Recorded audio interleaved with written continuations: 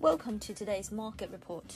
European stock markets are seeing opening largely higher on Wednesday, helped by signs of compromise over a potential US virus relief bill, although gains are likely to be limited with key European inflation data and minutes from the Federal Reserve due. DAX future traded 0.1% higher, FTSE 100 rose 0.2%, CAC 40 dropped 0.2%. The market optimism has been encouraged by hopes of an interim fiscal package to help the US economy recover from the damage inflicted by the coronavirus. House Speaker Nancy Pelosi indicated on Tuesday she would drop many of her initial proposals to seal a deal.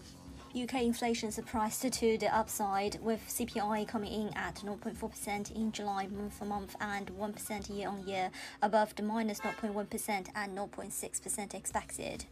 Markets will also pay close attention to minutes from the Federal Reserve's recent meeting, due later in the day, mapping the central bank's calculations of what would be necessary to justify further monetary policy easing against what has actually happened to the economy since the meeting.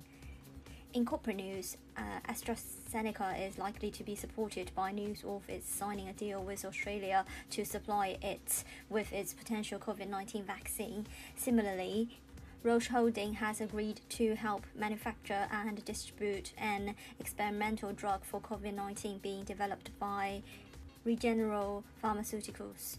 Oil prices edged lower on Wednesday, consolidating after overnight gains on the back of a drop in US crude inventories of 4.3 million barrels. US crude future traded 0.8% lower at $42.55 a barrel.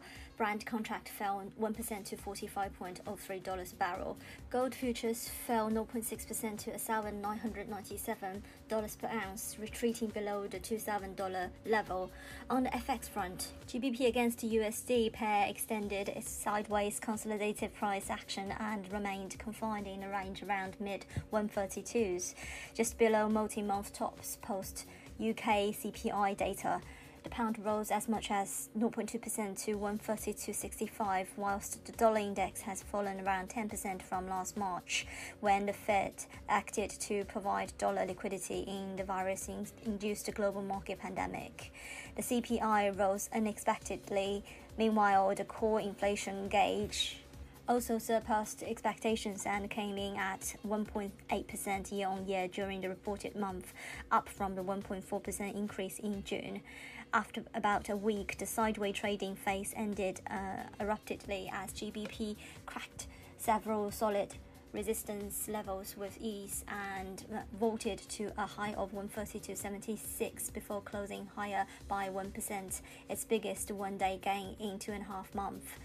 It's a dramatic turnaround for sterling, which plummeted in March to the lowest level in more than 3 decades. Outflows from the dollar have helped the currency rally, despite the possibility that the nation will transition out of the European Union without a trade deal. Eurodollar continues to move higher while facing rejection above 1950 as the dollar sell-off suddenly stalled despite the risk-on rally in the Asian stocks. The pair is now trading largely unchanged on the day near 119.35. The dollar struggled to recoup heavy overnight losses today after it slipped to 27-month low the previous session as uncertainties about an economic recovery and the US fiscal stimulus package weighed. The dollar hit fresh lows against the most major currencies overnight as the ongoing effects of the Fed stimulus programs weakened the greenback broadly and lifted US stock indexes to record highs. The dollar's bounce lacks the support of Treasury yields, which remain under pressure.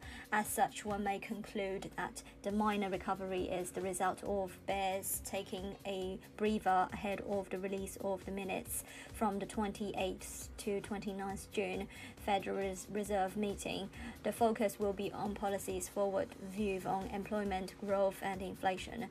Commentary on yield curve control may trigger another round of broad-based US dollar sell-off. That's because speculation has been doing rounds for quite some time that the Fed would implement an RBA-style yield curve control. Dollar-yen edged up 0.12% to 105.55.